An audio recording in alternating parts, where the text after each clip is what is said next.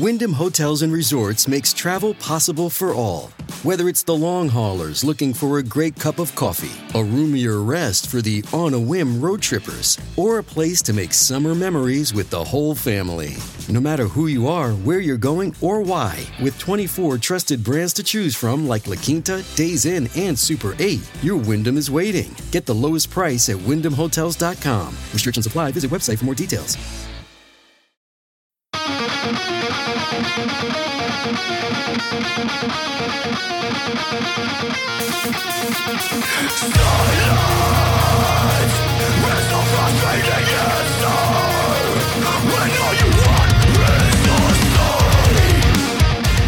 This is Undaunted Life, a Man's Podcast. I'm your host, Kyle Thompson.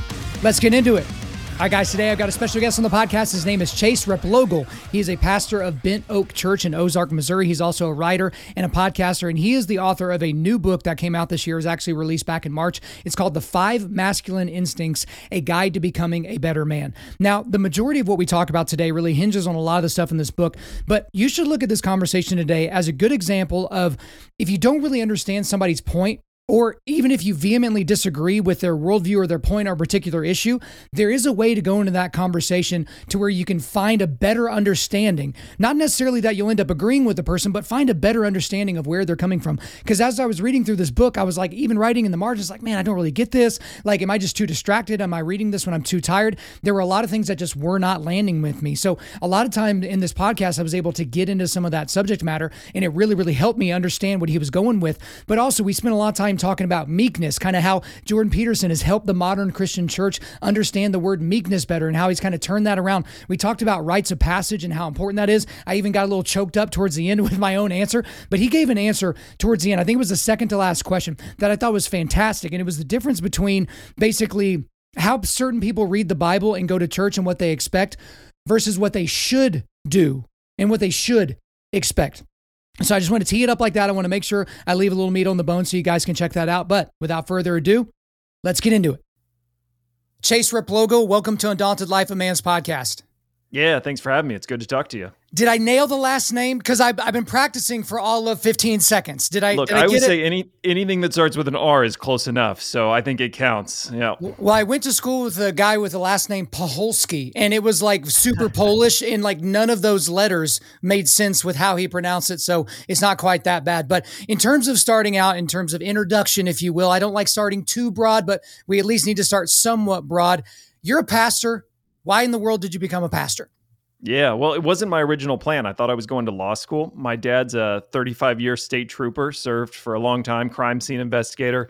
My brother recently just got out of the Marine Corps as a captain, so I was sort of the odd one out in my family, deciding to go the path of ministry, but I felt God's call asking me to do this work, and that's been confirmed in so many ways, and so I'm really grateful for an opportunity just to pastor a congregation and be in people's lives and open up scripture every week with them. Well, that was a very cute PC answer, but I want to know about the crappy stuff. What is the worst part about being a pastor? Because there are, different people kind of get into pastoral work and then they end up going into business. You don't really usually see that the opposite way. I had Dale Partridge on not that long ago, and he said the same thing. He went from business to pastoral work. So like it's got to suck sometimes, doesn't it? Yeah. Okay. Well, right now is a really hard time to be a pastor, if you want to be honest, because I'll say to my wife, when do I get to have an opinion? Everybody has opinions right now about everything we're facing. And a part of being a pastor is trying to hold together a group of people, trying to speak truth and be honest in a time that's really complicated, but recognizing my job as a pastor is not just to fix everyone. My job's not to let people walk in and all of a sudden say, hey, I know what your problem is. Here's how you need to fix it. I don't always know how to fix some of the problems people face. My job as a pastor is to walk in and say, well, what might God be doing in this situation? And sometimes that's in really complicated and messy situations. Sometimes it's obvious, sometimes it's not. So a lot of being a pastor is just walking with people and trying to figure out what's bigger than you in your life? What's going on that you've overlooked? What are the things that God might be doing or teaching you right now that might not be easy, that might be complicated, but could actually be a path forward to something better? So one of my favorite pastors says a pastor's job is just to say God, just to draw people's attention to something beyond themselves, what God might be doing.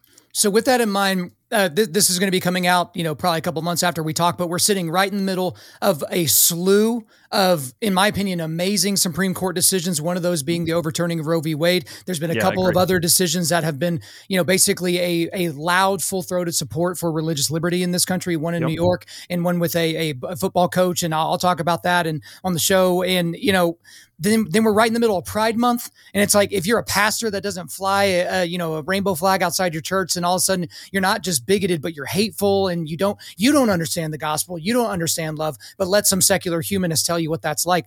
How do you traverse that as a pastor? Because I got to be honest, one of my biggest gripes with pastors, especially megachurch pastors, is they won't touch any of the hot button issues because they're in the middle of the growth model. And if you're an entrepreneur in the middle of growth model, you don't want to do anything that's going to keep people from filling your coffers, keep people from filling the seats. But the flock, the people that you're purported to lead through these situations, they leave your church like feeling motivated, but then they have no idea how to talk to their 7-year-old about their 7-year-old's friend that thinks they're trans, or, how to talk about Black Lives Matter and how that the sentence makes sense, but the organization doesn't. Am I making sense? Yeah. So I'm a small church pastor. I've got a congregation of about 100 people. And part of the reason I love doing that is because I'm in people's lives. I know what's going on in their lives. I know those challenges you're describing that are real with their kids, with the school choices they're making. I know how these political moments impact them in personal ways. And I think as a pastor, you've got to keep yourself in the middle of that. You can't allow yourself to just become PR. You can't allow yourself to become a brand or marketing. You've got to set yourself in the middle of where these issues actually meet people's real lives and the complexity of them.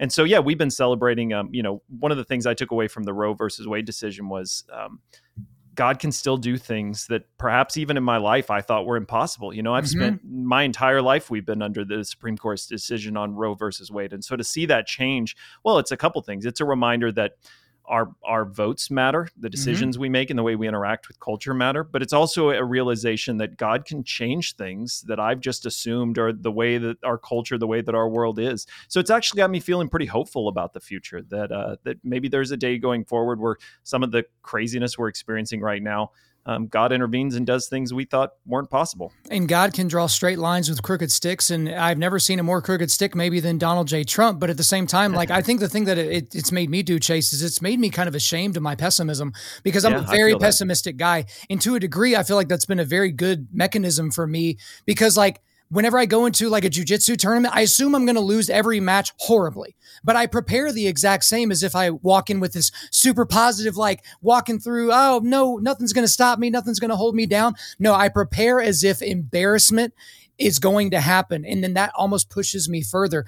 But pessimism, I never thought we would see the end of Roe v. Wade. And I was even doing the math when Donald Trump was in office. And I was like, yeah, but even if they get Amy Coney Barrett, I'm not exactly sure about this person. And I can't really trust Kavanaugh right now. And Justice Roberts is a complete tool. And then here we are, a 5-4 decision technically to overturn. But again, that's not what we're going to be talking about today on today's show for the most part. We do need to move into the main reason why you're on the show. That's because of this book, The 5 Masculine Instincts. So you sent this over to me again. Thank you so much for sending this over, but it's a guide to becoming a better man. So we're just going to dig into the book and we're just going to kind of go chronological, but we might come in and out depending upon what you say, because we've already covered a ton of ground in the first 5 or 6 minutes of this thing. But the very first sentence of chapter 1. So the first sentence of the book is this: this book is about masculinity, but honestly, I'm getting tired of talking about masculinity. So that begs the question from the very, very beginning. There are already a ton of these books, these Christian manhoods, how to be a better man and how to do this and how to do that books. There's a ton of them out there. Some of them are good. Most of them are garbage. So why add to the pile? What's unique about yours? Why start with that sentence and then proceed to write 200 pages worth of stuff? Yeah, good question. It's funny. All these Christian men's books tend to open in one of two ways. They either open with an image of an author on the side of a mountain hunting elk, trying to prove to you their manhood, right? Look at me in this masculine context. Or they open with a man explaining how he never fit the masculine mold and he grew up discouraged because he didn't feel like a man. I think manhood, to be honest with you, we'll see what you think about this. I think it's one of the things that if you aim directly at it, you tend to miss it and you get a kind of caricature of it. If you wake up every morning saying, how do I be a man? How do I prove myself a man? How do I become more of a man? I think you end up becoming kind of awkward. That doesn't feel like true manhood to me. But it is a worthwhile pursuit. I do want to be a man. I want to be growing in my masculinity and my manhood. But I think the core work, we've misplaced where that work is. It's not primarily an external focus. The core work of becoming a man is primarily an internal pursuit. How do I cultivate the kind of character, the kind of discipline, and the kind of virtue that can bear responsibility well? And the way that I try to make this point in the book is, look, if I said what our world needs is men who can serve families and marriages and communities better, like I agree with that 100%. But if you take a man and just say, be a better father, be a better husband, be a better church member, be a better community member, that responsibility alone doesn't guarantee a man that he has the character necessary to do that work well. I think that conversation about how does a man grow in character is the most important conversation about how to become a better man. Because as you grow in character and virtue, that sense of manhood that you're after and that responsibility of fulfilling manhood that you're after comes as a byproduct of that internal work of cultivating discipline and character. Where I would maybe push back on that, it's not even technically pushback. It's, I don't think enough men are asking themselves that question when they wake up in the morning, which is what's required of me as a man today? And I think most guys are just kind of like, just like they did in school, like they just kind of amoeba their way through and they just kind of end up where they end up, and then they lament where they've ended up, and then they get bitter, and then they get alone, and then, you know, a bunch of negative outcomes come from that. But it stems a lot. And you talk about this in the first part of your book. You talk about the American Psychological Association, which is, I don't know how we can even trust that organization considering what they've done even on the, you know, transgender kid side of things. But you quoted this from a 2019 publication of theirs. Traditional masculinity, marked by stoicism, competitiveness, dominance, and aggression, is on the whole harmful. Men socialized in this way are less likely to engage in healthy behaviors.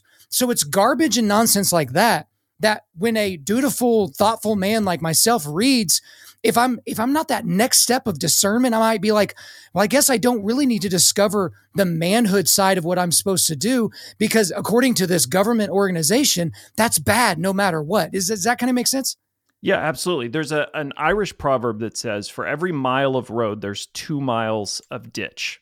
So in other words, there's more than one way that we can go wrong or go bad as men.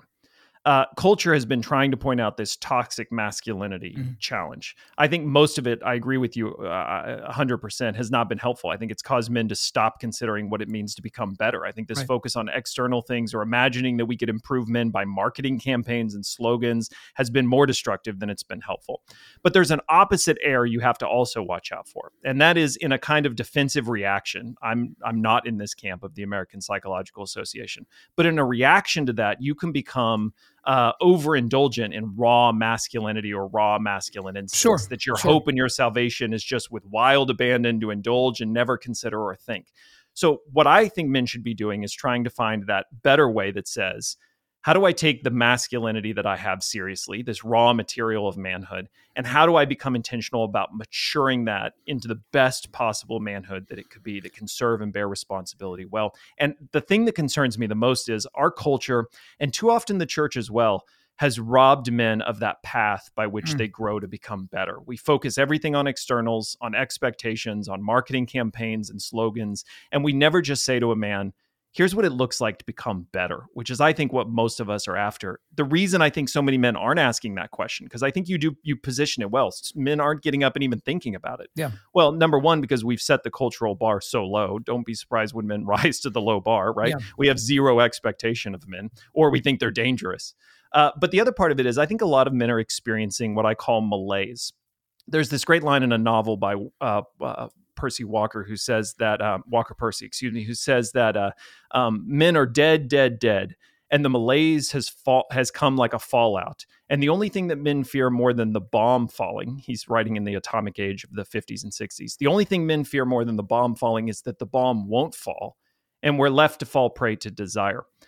I've always loved that idea that the only thing that we fear more than catastrophe, than nuclear fallout, than war, the only thing that is more terrifying than that is that nothing would happen, that nothing in life would ever be meaningful, that we would never be challenged to do anything meaningful in life.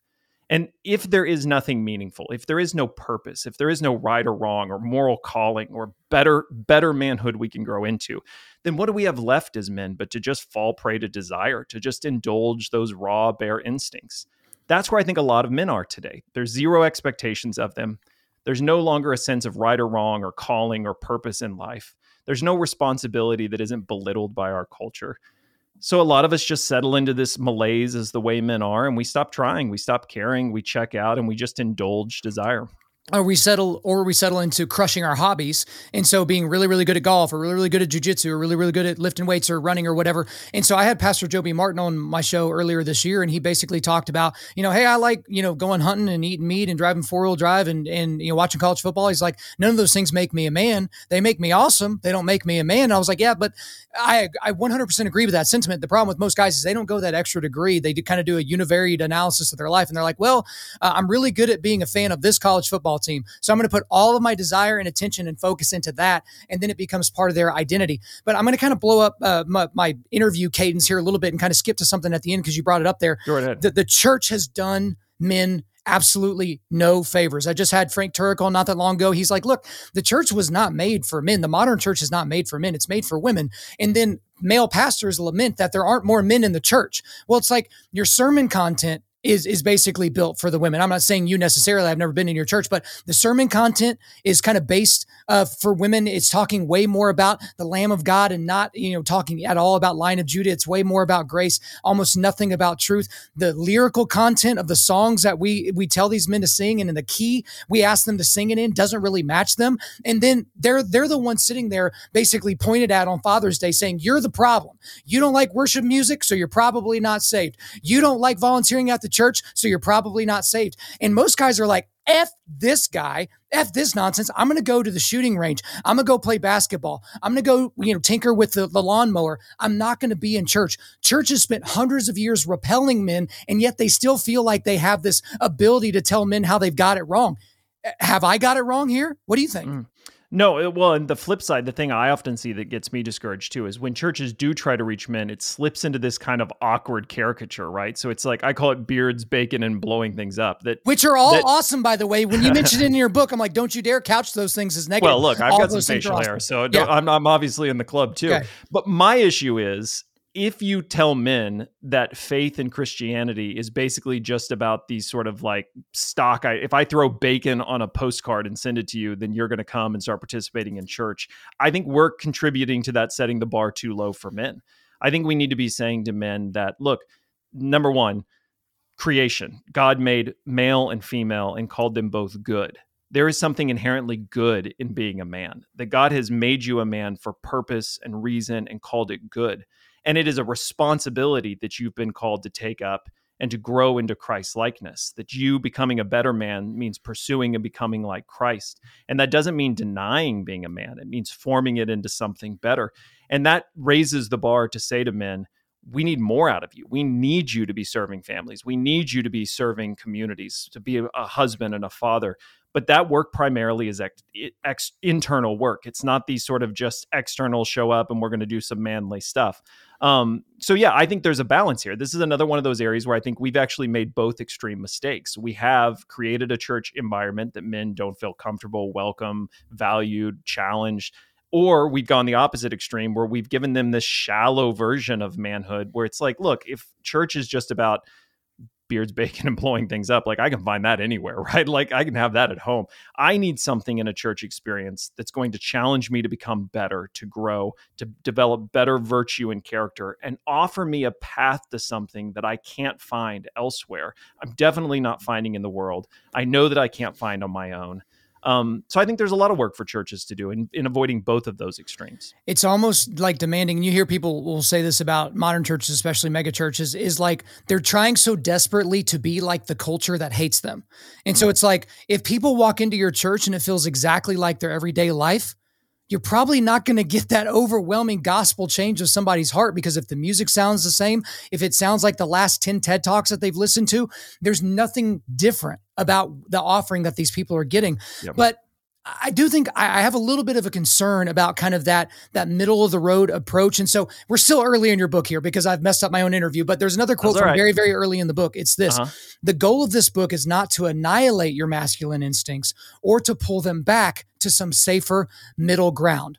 Now, when you mentioned the middle ground there, the one thing that's interesting about your book, Chase, is especially in the early chapters, I had no idea what to think of your opinion because you kept describing A and B, left and right, blue and red. You were driving me insane. I was literally writing in the margins of my book, what does this guy believe? Where are you? What does he do? And really, for the most of the beginning of the book, you just seem to be splitting the baby and not taking a strong, definitive stance on anything, which drives a guy like me nuts because I either want to know if you're with me or you're against me. I can't deal, kind of with the lukewarmness. So kind of help me with that because you say the goal of the book is not to annihilate that, to not have middle ground. And yet you seem to be playing the middle ground for a majority of the book. Yeah, so I'm always nervous about the middle ground approach too, that there's a safe space in the middle. I don't think that's helpful. Like I think you do at some point have to decide what you believe. I think there is another way. So I don't see it, what I'm trying to do with the book, as a middle ground, that I'm trying to be some mediocre center to these two extremes.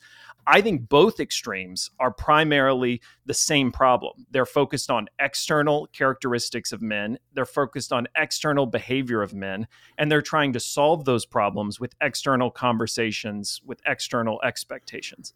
I'm trying to suggest in the book that neither of those actually help men get better, that the way men actually grow and become better men is I use a little piece of advice that the Apostle Paul gives the young man Timothy, who was pastoring in a really difficult place in Ephesus.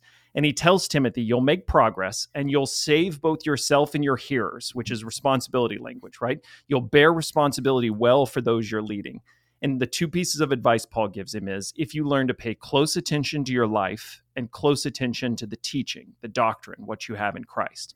I don't think that's a middle way. I think that's a different way of pursuing godly manhood, which is I'm going to pay close attention to my instincts, my motives, my desires. What is causing me to do the things that I'm doing? Why am I behaving the way that I'm behaving? It's not enough to just say, here's how men are behaving wrongly, or here's how men behave well. You eventually have to push that conversation down to a deeper point to say, why is it those particular temptations, those particular challenges, those particular broken behaviors? And then you have to also keep a close watch on what you have through Christ by faith, because you need something bigger than yourself. If you make your sense of identity and manhood just an inner search, I'm going to go into myself and I'm going to find my true identity, my true self, you'll just get lost in that. You're never going to live up to those things. You're never going to become who you want to be. There's not enough inside of you. You've got to have something bigger, which is what you have through the power of the gospel. But if you allow your life to become just the pursuit of gospel knowledge, theological definitions, postures of the correct opinion, and that doesn't ever work itself into the depths of who you are as a person, it doesn't transform the inner life of who you are, then you equally end up lost. You end up kind of a facade, just a front of spirituality.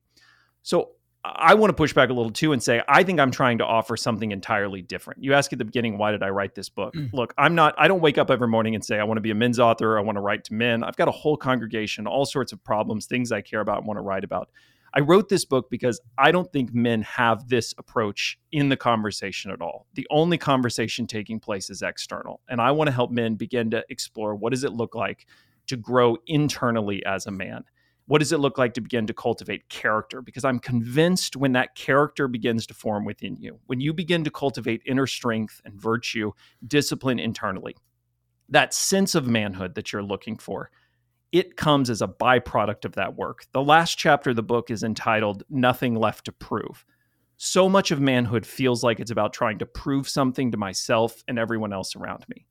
When I think about the men that I respect most in my life, the men who I think that's the kind of manhood I want, the kind of father I want to be, the kind of husband I want to be, they're not the men who feel like they're running around having to prove it to everyone. Doesn't mean they're weak. A lot of them are incredibly strong, disciplined. But there's something internally in them that I look at and say, I want that kind of security. I want that kind of confidence. I want that kind of strength and discipline that doesn't have to prove it or put it on display, but knows that it's there. That's the thing that I'm after, that I think's not a middle ground, but an entirely different attention and pursuit. I think it's the difference between false posturing and the external manifestation of an internal work that's been done. And so There's the guy that's always the loudmouth at the bar that if you know how to fight, you know that guy doesn't know how to fight. That's right. That's why he's peacocking. That's why he's like, who wants to go outside? It's the dudes that know how to fight that are like, oh man, I really hope this guy doesn't come over here. Like, I'm going to have to kill him. And it's that, meek to response. And we'll get into meekness. So I'm not going to mess up my interview too much. But that's kind of the other thing, with centrism. independents politically, or people that say, oh, I'm a centrist, it's like, well, you just haven't really thought through the issues enough to have a fully fledged opinion. And so it's like at some point you have to hop off the fence. But where the rubber really starts to meet the road with your book is where you bring up Shakespeare and you bring up a play that I had never really been familiar with, is As You Like It. And in that play, it kind of defines the stages of a man. And there's 7 stages, but you kind of lop off the beginning and the end. And you focus on the 5 stages in the middle. And those were sarcasm, adventure, ambition, reputation, and apathy. So sarcasm, adventure, ambition, reputation, and apathy. And you attached each one of those to a biblical character. So you attach sarcasm to Cain, the reluctant schoolboy, adventure to Samson, the wandering adventurer, Moses, he was frustrated by ambition. You had David, who was desperate to protect his reputation. And then you had Abraham, who was tested by his own disengagement and apathy. That's kind of how you couch all those different things. So I guess, why did you key in on those guys? Why did you key in on those characteristics? Because to be honest, this is the first Christian manhood book. And look, I've got an entire library of them right here to my right. No one's ever really mentioned Shakespeare unless it's kind of a cool quote or, once more into the breach, dear friends, kind of a thing. So why did you kind of go the Shakespearean route and then kind of turn it into a biblical lesson? Yeah. So Shakespeare is remembered as one of the great psychological writers. He's trying to deal with human nature. He's trying to expose human nature. I think it's interesting that he describes these stages in a man's life that he recognized. The first and the last are birth and death. He tries to make the point that as we come into the world dependent on someone's care, we tend to leave the world dependent on someone's care. And in the middle, you get these images of from a schoolboy age on to what we might call retirement, a man across these stages of his life. I recognized really early those stages at work within myself, but also the men that I pastor. And as a pastor, one of the things you recognize is that 2 men could commit the same sin. 2 men could lie. 2 men could steal. 2 men could be addicted to pornography, but they could be doing those behaviors for different reasons or different motivations. It's not as simple as just to say, well, that's the sin I struggle with. At some point, you dig deeper and you begin to recognize there are these instincts at work within us. C.S. Lewis defined an instinct as behavior as if from knowledge. So your behavior oftentimes is driven by an instinct that to you seems like common sense, that seems obvious, that seems natural, when in reality, you've probably never considered why you're doing those things or what is motivating those things. The philosopher Nietzsche said that an instinct is weakened when you force it to rationalize itself. So in other words, when you begin to ask tough questions about why do I do the things that I do? Why do I behave the way that I behave? The instinct loses some of its power to drive you and control you. And through that perspective, you become the master of those instincts instead of being mastered by them. So Shakespeare, for me, was a tool of being able to help men ask deeper questions about what is currently motivating my behavior. And I think it's always important to point out the 5 instincts that I cover in the book. These are not the 5 expectations of men that you have to have these to qualify as a man, nor are these the 5 sins of men that, watch out for those things. Certainly things like adventure and ambition and reputation. I mean, these are good things. All of them, I think, are at worst neutral, but I think all of them have a positive part to them. But when they become driving, controlling forces in your life that you have no perspective on, when they're driving behavior without your awareness of how they're leading to your behavior, then I think the biblical stories help us recognize that even those good things can become ultimate things, can become things that lead towards destruction and a kind of blind indulgence that makes us weaker and more vulnerable because of it. Yeah, and it's less of at least this was my perception when I was reading it. It's less of a checklist and more of a, where are you at stage-wise? Like, are you in this stage of life or are you in that stage of life? Now, I do want to talk about something in the first chapter where you go into this, and that's Cain and sarcasm. But I don't want to spend a lot of time on this because you also talk about meekness in that chapter, and that was like one of my favorite parts of the entire book.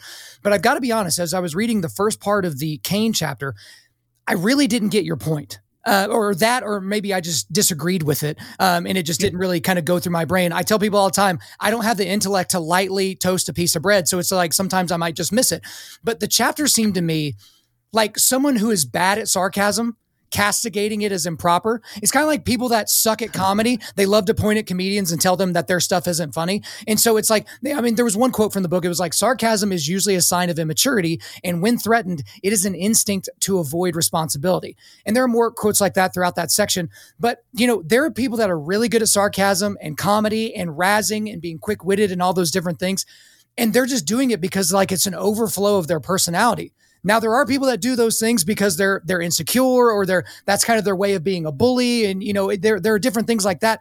But ultimately I guess I didn't really get why that was kind of the kicking off point of your 5, masculine instincts going into sarcasm. It just didn't really land with me. So help me a little bit. Sure. I'll keep it quick. So all of these instincts, I say, can be good things. It'll make you happy to know. I think the Old Testament prophets often use sarcasm as a tool to draw out truth. I think Jesus at times is sarcastic with his critics. So I'm certainly not hostile to sarcasm in any way. By the way, it is fine to have a sarcastic joke and laugh. I'm not calling out any sarcasm in your life.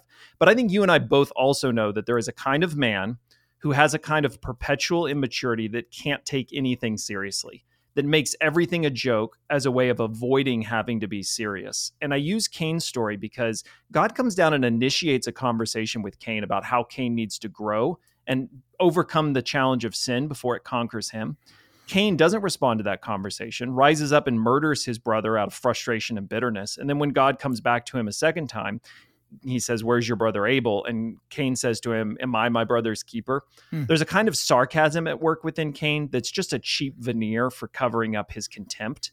And it's that contempt and the sarcasm, the cleverness that he imagines with which he shows that contempt to God, that keeps him from recognizing the divine lesson, the way in which God is trying to lead him to become better.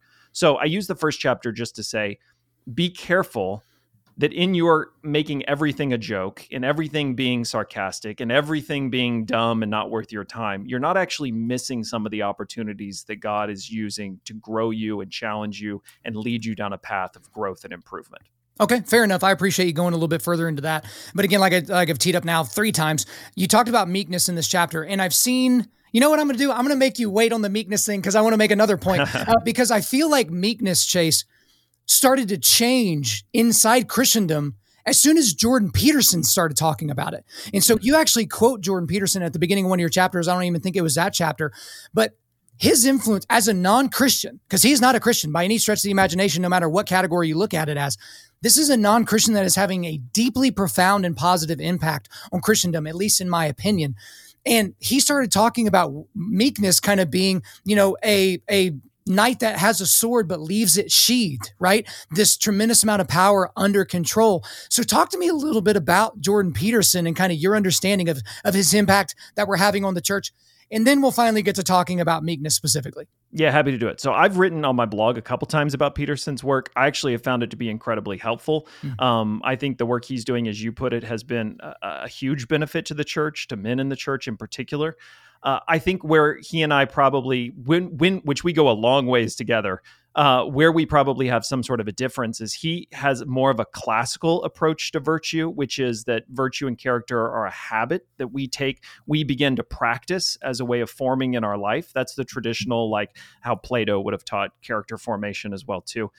I think as a Christian, there's a way in which character can be infused into your life through the gospel, that the gospel narrative itself has a kind of power that so radically changes the way you see the world and yourself that it creates within you some of that character and virtue.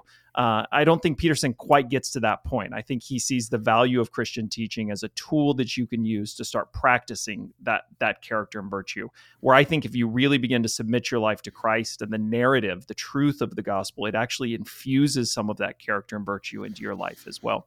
So yeah, I think like you, largely I find Peterson's work to be immensely helpful and fascinating. And, he's bringing a psychological read, and he'll straight up say that when he's talking about the Bible, he's reading it as a psychologist and trying to look for the psychological themes. I tend to focus on the narrative themes as a writer, how I think the stories are functioning. But yeah, he's been insightful and so many times, even in my own reading of scripture as well. I think his intellect has gotten him close to God, but also I think intellect will be one of his stumbling blocks because, again, I was just talking this morning with a guy who's a young earth guy. And for me personally, like, I think it's silly to think that God would create an old appearing earth and then give us the tools by which to define using physics or biology or whatever to say how old the earth is, only to trick us to be like, it's not really that old. It's only this old. And so I feel like when you start getting bogged down in some of the scientific arguments, that's where I think Jordan Peterson is thinking, okay, this has value because of what it does about truth, but I don't know that I can believe in it because of all these other things, But anyway, it'll be interesting to see kind of how he develops moving forward. But again, you talk about meekness. I've teed it up now 4 times or 5 times in this podcast. So what do we get wrong in modernity as Christians or as secular people about meekness?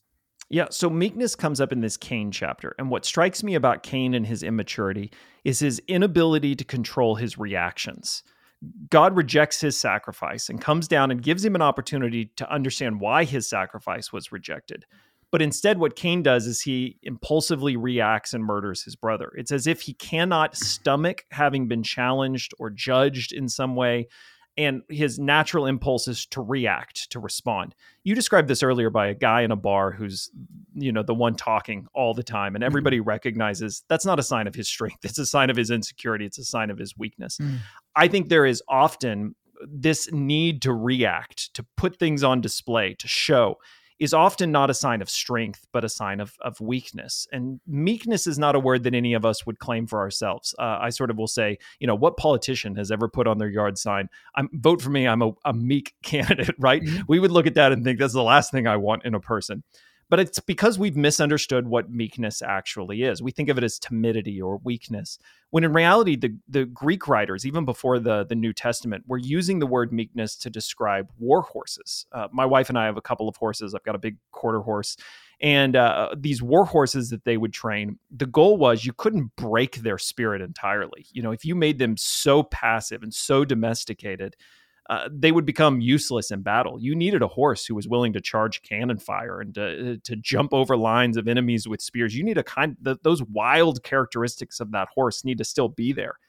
But to be a horse that the Greeks would have called meek, a battle horse, you needed to also have the discipline necessary that a rider with the gesture of a knee in its side can cut that horse in an entirely new direction. If you've ever been around horses, it's always amazed me. An animal of that power and strength, when they're well-trained and disciplined, can almost anticipate what the rider is asking. They can sense that from the subtlest gestures of you as a rider. One of the other images I like to use for meekness, so the horse is all of the wildness, all of the strength of a wild horse, but brought into the discipline of control. The other one that I like to use is a boxer. If you watch boxing or a UFC fight, we don't just measure the strength of the fighter by their ability to throw a punch. We also will measure their strength by the ability to take one, to absorb one. I watch a guy get hit round after round, and I think that's a tough guy. It's not just his ability to throw the punch. That's a good way of thinking about meekness, that meekness is able to absorb a blow and not out of immaturity react out of control, but instead to be able to absorb that blow, to consider the right response if a response is necessary, and to measure out that response in a controlled way. That is actually a mark of strength. And it's the thing that we're being called to when it says, blessed are the meek, or when Moses is described as the meekest man on earth. Not weakness, not timidity, but a kind of inner strength, a kind of character that can look out at the world, that can be wronged by somebody, that can be attacked by somebody, and consider in a moment, what is the right way to respond to this? Is this even worth responding to? Does it necessitate a response? Is there something that I could actually learn? Like maybe God is using this towards something better in me. That's a better image of meekness, and I think it's actually a characteristic of strength. Yeah, it's like it's having tremendous strength under voluntary control. You mentioned a UFC fight. So there was a story, Cowboy Cerrone, who's one of the most famous and most well-liked fighters of all time. He's coming towards the end of his career. But this was years ago. I think he may have accidentally cut someone off in traffic. And then he's, pulls over and, is walking into the store or whatever. And this guy doesn't know who Cowboy Cerrone is, gets out, and doesn't even say anything, just punches him in the face. He punches Cowboy Cerrone in the face. And as the story goes, and I have no reason to believe that this didn't happen, Cowboy said, "That was your free one. You will not get another." And just stared at him. And you want to talk about meekness. This is Cowboy Cerrone, one of the most dangerous human beings to ever live. And he just said, that by the way, is probably also angry. Like, you don't get punched in the face by a stranger in traffic. Like, it's not that what he has cultivated is not stoic emotionlessness, that somehow he just is above it all. No. He feels the anger, but there's enough discipline in his inner life to not have to react out of anger, but to make a decision how he will respond in that moment. Well, and he didn't in that moment need to beat that guy up to prove something to his father or prove something to that girlfriend that spurned him whenever they were in college. He didn't have any of that like misguided angst, that manly angst, to where it was just like, bro, it's basically going to be a horrible rest of your day. And you should just know by my countenance, because I just ate that punch and I'm still here, but you don't get another one. So I really, really like that story. I think that kind of makes your point. So moving on to the chapter about Samson and adventure, I want to say this quick quote here. Maybe the meaninglessness and boredom are exactly what real adventures are meant to feel like. So I know it sounds like I'm maybe disagreeing with you a lot, but I'm just trying to understand your point of view, because I feel like you and I are kind of wired a little bit differently mentally. And it seems like you're advocating for men to just kind of accept the mundane nature of much of their lives. And I think that mundane nature really leads a lot of men directly into despair. There are men that I know very, very well personally that have worked kind of the same job for a very, very long time. They never took vacations. They never took risks. They never got outside their box. And so, even reading Wild at Heart by my man, John Eldredge, like that's not going to be enough to get them out of the recliner. But then it leads to this depression. It leads to them not having a foxhole of guys around them that can really support them. And so it's like, it seemed like you were advocating for men to look at the mundane nature of their life and be like, that's probably okay. Whereas I'm like, that's probably not. It's probably going to lead to some negative outcomes. So go. Yep. So this is why it's so important to talk about more than one instinct. And it's why it's important that we started the conversation by saying you have to learn to pay attention to your life and your instincts and what's motivating your behavior. Because in some ways, the opposite of this adventure instinct is the apathy one at the end. There is a kind of man who is so apathetic and so disengaged and so risk averse that his faith withers and dies, that he stops living a life of faith. And we need to come along. In that story of Abraham at the end, God wakes him up by challenging him to make an unbelievable sacrifice as a way of pulling him back into what you could call this adventurous narrative, that life has stakes and consequences and requires movement. There is a certain kind of man that needs to be woken up to that narrative of life, that you need to take risks. Your faith needs to be active. When I write specifically about Samson and this instinct of adventure, there's another kind of man who is so obsessed with adventure that believes by leaving home and place and tradition and all of the things holding them back, that they can go and find their better identity and their true self in some sort of epic quest. Oftentimes what happens is you weaken your commitment to place, to spouse, to children. And through that process, you don't end up enlightened and actualized and discerning. You become less discerning. That's what happens in Samson's story. Samson is at a time in Israel's history where there's nothing great happening. There's no army. There's no temple. There's no kingdom or power. He raised as a Nazirite, no cutting your hair, no touching corpse, no drinking wine. He didn't pick that for himself. An angel gave that restriction to his mother. So he's growing up in kind of a backwards place at a low point in Israel's history with this weird family tradition. It's no surprise that he finds himself fascinated with Philistia, all these great Philistine cities with wealth. They're having these technological innovations in metal at the time, from bronze into iron. And he becomes obsessed. And story after story, Samson goes down to Philistia in these little adventure stories. He takes these huge risks. The Spirit empowers him with this miraculous strength to deliver himself. And through those stories, does Samson become more self-actualized, more discerning? Does he sense his truer identity and purpose? It's the exact opposite. He loses more and more of who he actually is. He loses that sense of discernment and he becomes dull. He ends up taking those divine experiences of strength and literally at one point he's gambling it away as a pun at a drunken feast with Philistines, right? And he ends up with his head shaved and his eyes gouged out and chained to a wall in one of these Philistine dungeons. It doesn't lead to self-actualization. So what I think we need as men, it's not don't ever go on an adventure, don't ever do anything adventurous, don't think of your life as having adventurous stakes and meaning. Certainly that's fine.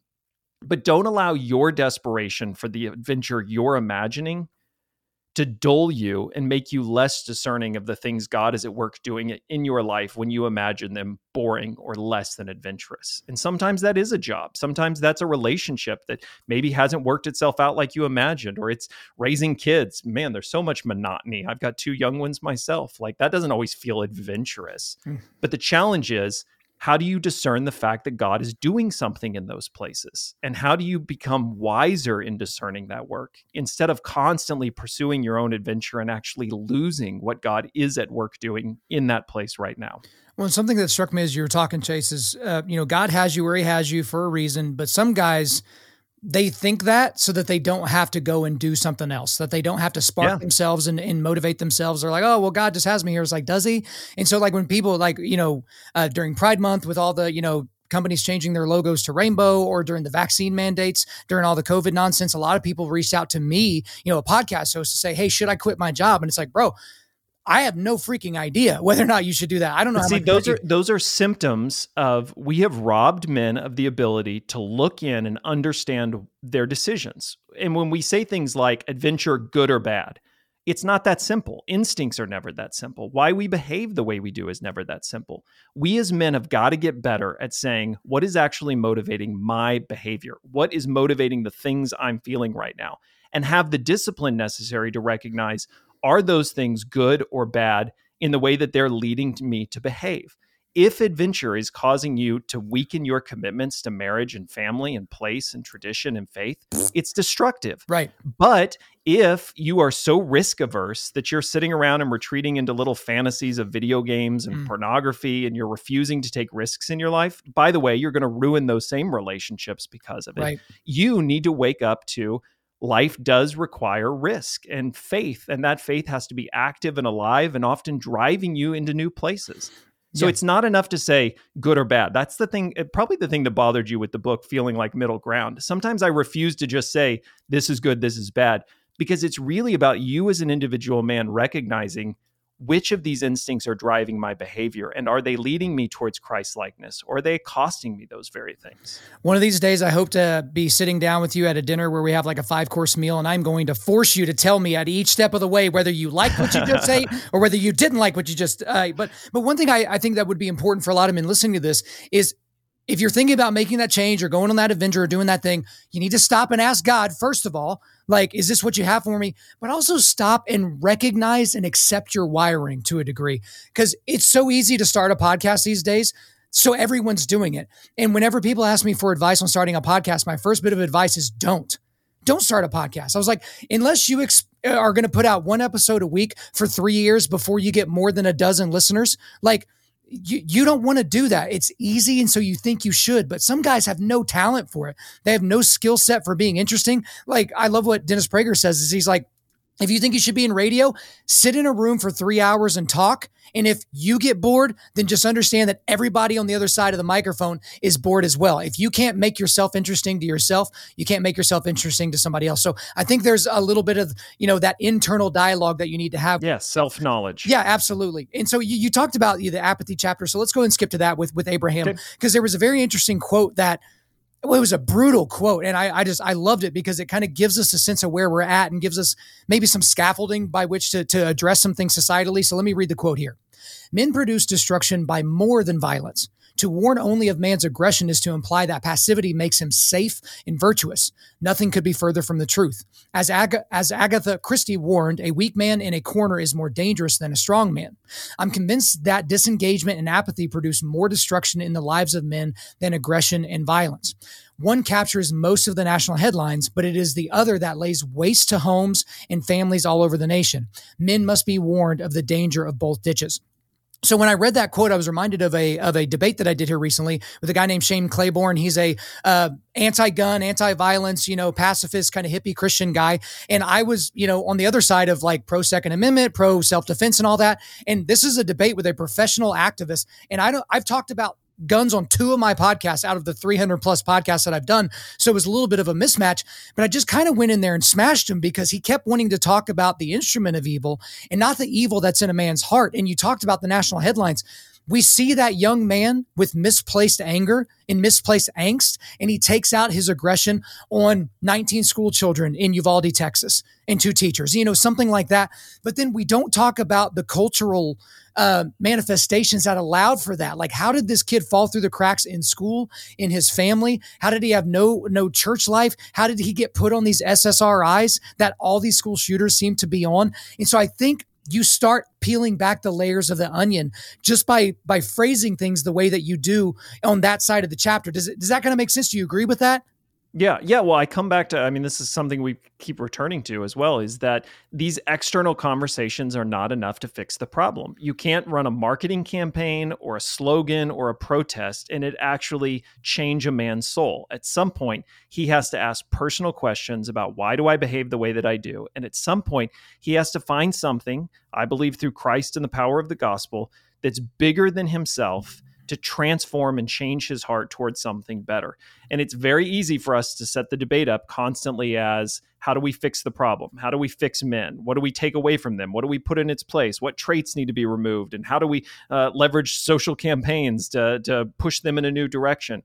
But I don't think it changes men. We have a sin problem, and that sin problem we have to be aware of, and we have to submit it to Christ and let the power of the gospel transform us and draw us towards greater Christ-likeness. And until we have that conversation about the inner life of men, we're not going to solve these societal problems that we're trying to with marketing campaigns. I would agree. And that's what I wanted to get to. And that was the first suggestion I made in the show is I was like, we need to spread the gospel, because how many gospel-believing, biblically believing Christians are going in shooting up elementary schools? The answer is zero, right? Yep. And so there was a quote from earlier in your book that I kind of feel like sums up the entire, the entire philosophy of the 5 masculine instincts. And it's this: our goal is not just to be men, but to be men becoming more like Christ. You just said it, Chase. He is our aim. If there is a hero in the story, it is him alone.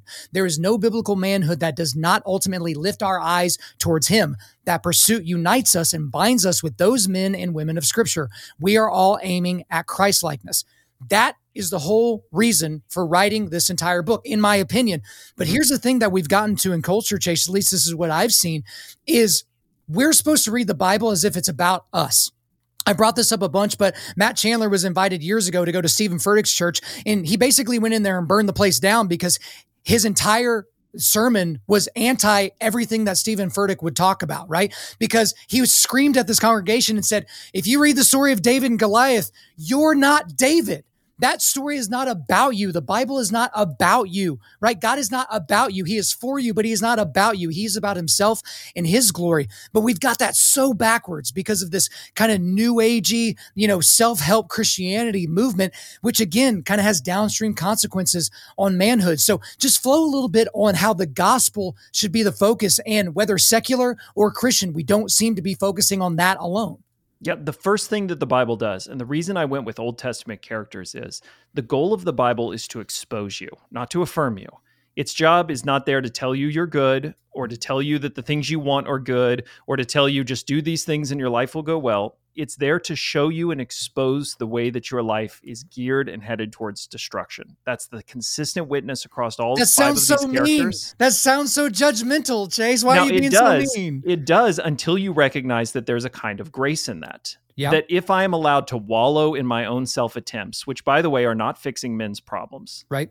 There's not hope in that. If the only thing that I have hope in is what I'm able to construct myself. Look, I know myself well enough to know that myself is usually what gets in the way of something better in my life. Right. Like if my hope is in me and my abilities, like, great, one day that's good, and then the next day it feels terrible. Like, I'm not consistently headed towards something good in my own strength. So the gospel's willingness to expose us and show us that our self is not enough is actually a kind of grace, because it allows us to start looking beyond ourselves. We live in a world that's all about self-esteem and self-actualization and self-affirmation, self-expression. The Bible practices a form of the way I define humility, of self-suspicion. I learned to recognize my first instinct, my first thought, my first opinion may not always be right, but I'm not left alone. I have the revelation of God through Jesus Christ to help challenge me and draw me towards something better than myself. Now, the key to that is you have to have the right Jesus, and you have to have the kind of Jesus that you give permission to challenge you, to discipline you, and to grow you. If the way you're reading the Bible and the Gospels is Jesus always saying to you what you want to hear, then you're missing the point of what Jesus is doing. Jesus says at one point, "Blessed are those who are not offended by me." Kierkegaard, the Danish philosopher, had this idea that the opposite of faith is not doubt. That's how we usually frame it. You either have faith or you're doubting. Kierkegaard said the opposite of faith is offense.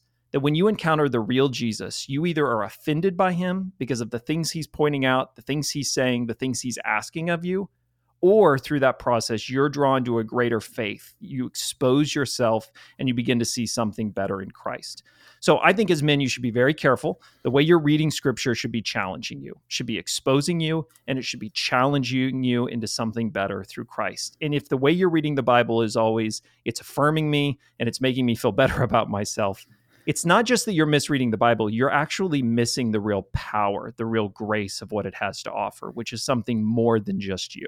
Yeah, you're getting gospel light. And so it's like the same thing. It's like, you should not leave church feeling really, really good about yourself. Like, and again, you can go to the extreme other side of that issue. There are times, like, right. It's not, at times we get encouraged, right? But there should fundamentally beneath that be, there's something bigger and better than myself. At the end of the day, I want my writing to be an invitation into a bigger world. I don't want it to be an invitation into just more of myself and my own plans and my own ideas.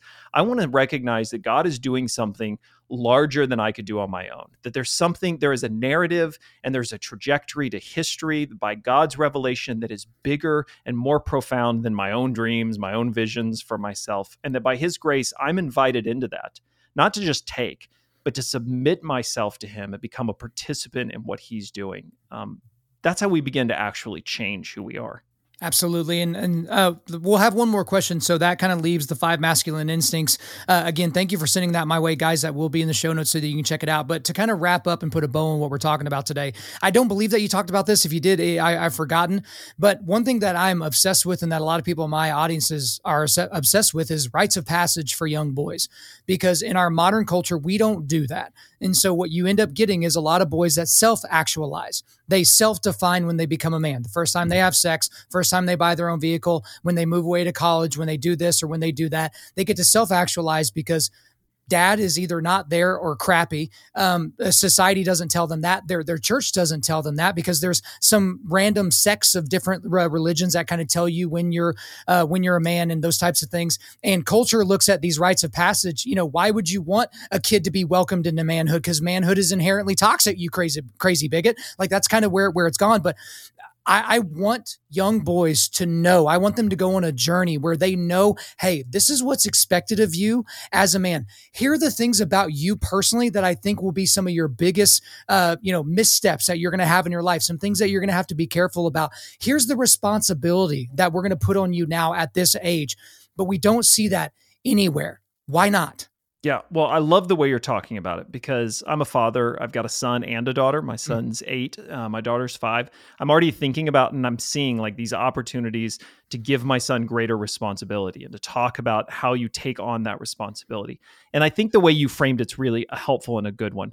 There are cultures that practice rites of passage as a kind of I prove myself. I do some feat of strength or endurance by which I've now been accepted into manhood.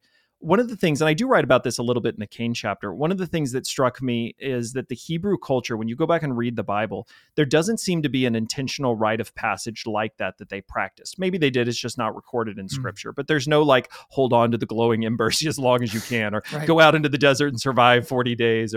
But there is within the Jewish practice this moment of recognition in which a boy becomes a man. The Jewish faith calls it the bar mitzvah. Bar mitzvah literally means, usually happens at age 13. It literally means the son of the commandment. And there's a moment in the bar mitzvah celebration where the father of the son gets up and prays, "Thank you, God, that I am no longer punishable for this boy's sins." And then the boy marks that transitioning into manhood by reading from the Torah, by reading from the scrolls in Hebrew. The reason that it's a celebration of son of the commandment is literally what the bar mitzvah notes is, the son has gone from being the moral responsibility of his father to now bearing moral responsibility for himself. What strikes me about that is what the Jewish faith is marking is your rite of passage into manhood is not one of proving yourself a man, but rather one of taking up the responsibility of being a man. That you are now taking moral responsibility for your decisions, for your behavior, and for your pursuit of God. I think that's a really powerful way of thinking about what it means to become a man. It doesn't just mean I've gone out and proved it. Look, I'm strong enough to be one. It means as of today, I am taking the responsibility upon myself to grow in my manhood, to become a son of the commandment, to bear moral responsibility for the right and wrong of my life. That manhood is, at the end of the day, the taking up of responsibility. I think it's a really powerful way of thinking of that rite of passage. And I also think that we should focus on both. We should focus on proving it and also taking responsibility, because you can train your 16-year-old kid to be really physically, to be an endurer. But one of the best examples, and then we'll go and we'll wind to a close. And I don't even remember the context of this, but it was just a father and his brother. They each had sons that were like the same age. So they were like 13, 14 years old. And what they had done for the months and years leading up to the event that I'm about to describe is they were teaching their sons survivalist stuff, like, how to create a fire and how to make shelter and how to look for food and, forage for water and all those different things. And so then what they did is, father and son, right? Uncles, cousins, the whole deal. They walk up the mountain. And then when they get to the top of the mountain, whatever mountain they were climbing, the fathers say, all right, boys, y'all are staying up here for the night, or, all the rest of the evening and night, and we'll see you in the morning back down at base camp. And they walked off with all the supplies, right? For the most part, like they left them with just enough to where they could, take care of themselves for the rest of the evening. Now, if that was all that it would be, that's the prove it part. The kids make it down. They did get eaten by a bear or a mountain lion or, fall off a cliff or something like that. They've proved it. But when the young men got to the bottom of the mountain, each father took their respect. I'm getting choked up because I've got like a 2-year-old and a 3-month-old right now. They took their sons to the side and they said, look, here are the best things about you as a person. Here's the great things about your wiring. Here's the things that you're going to struggle with. But this is so important. It's not just about proving what you did on top of the mountain. Now we're back down here. Now we're in regular life. I need to see you take up that mantle and that responsibility as a man. And man, that's the model to a degree. And I want that to be expanded out to where it's accessible for fathers all over the place, Yeah. And part of the power of that is saying to a young boy, it is possible. And I think that's the thing our culture has robbed them of, is we just think, so many think it's a joke, right? The responsibility is a joke. Well, this is C.S. Lewis's In the Abolition of Man, right? He says, we laugh at honor and are shocked to find traitors in our midst. We build, or we gild the horses and then send them out to be fruitful, right? We want to laugh at morality and right and wrong and the sense of purpose and meaning. And then we're shocked when kids grow up and behave like there's no right or wrong, behave like there's nothing worth living for, when there is no meaning, when they commit violent acts. And we ask, how is that possible? Well, at some point we have to start saying to our children as they're growing up, it's possible. It's possible to be a person of character, and that it matters, and that there is right and wrong, and there is good and evil, and that the way in which you grow into that manhood matters for your family and for our communities. And so you have to take that responsibility. So yeah, saying there's a responsibility, but I like the way you put it also, it is possible to do it. Do not lose hope in that possibility. And guys, we equip men to push back darkness here at this ministry. One of the ways that you push back against postmodernism is just showing your kids that there is a difference between truth and untruth. There is a difference between truth and falsehood, between what's right and what's wrong. And there is a moral law. And we didn't just make up that moral law because, millions and millions of years ago, we decided as chimps that this was better than that there was a moral law given to us by a moral lawgiver. But Chase, we've gone everywhere in this conversation. I really appreciate you letting me kind of dig in to some of the things that are kind of undergirding a lot of things that you said in the book. But as of right now, that's all for me. Is there anything else you want to get off your chest? No, thank you so much. I hope guys read the book. I hope I drew enough lines for you. Let me know when you want to do the 5-hour dinner, and I'm happy to answer all those questions. At the end of the day, there's a lot more views and opinions I have about masculinity than are in the book. This isn't an exhaustive, here's everything I think, but it is where I think we should start as men, and where I hope all men are willing to take that next step, paying close attention to your inner life, paying attention to what you have in Christ. And so, yeah, tons. If anybody's interested in more information, if you want to try to pin me on a question too, shoot me an email. You can do that at the website, The 5 Masculine Instincts. There's a little online assessment there that guys can take too, just to start thinking about which of these instincts might be at work within your life. And yeah, like I said, reach out to me. I love hearing from people. If you've got questions, opinions, pushback, I'm not afraid of it. Happy to talk about it. All right. All that will be in the show notes, you guys. Chase Replogle, thank you for coming on Undaunted Life of Man's podcast. Yeah, thanks for having me. There you go, guys. I hope you enjoyed my time with Chase Replogle. But before we let you go, we are going to do a quick resilience boost. At Undaunted Life, our mission is equipping men to push back darkness with content that forges spiritual, mental, and physical resilience. So I've got 3 links for you today. One, I've got a link to where you can go buy the 5 Masculine Instincts. I've got a link to the 5 Masculine Instincts website. That's where he talks about that little test, little survey thing that you can take. And then also a link to his personal website. All right, guys, thanks so much for listening to the show. We do appreciate it wherever you're listening to this. Please subscribe, rate, and leave us a positive 5-star review. If you want me to come speak live at your event or on your podcast, just shoot me an email to info@undaunted.life. That's info@undaunted.life. You can follow us on Instagram and like us on Facebook and check out our website for everything else, including how to donate to keep more content like this coming your way. Just go to www.undaunted.life. And as always, we want to thank the band August Burns Red for allowing us to use their music for our content. The music on this podcast is their song Cutting the Ties, which is off their 10th anniversary re-recording of their album Leveler. The links are in the description. I'm your host, Kyle Thompson. Remember, keep pushing back darkness, keep forging spiritual, mental, and physical resilience, keep seeking the Lion of Judah.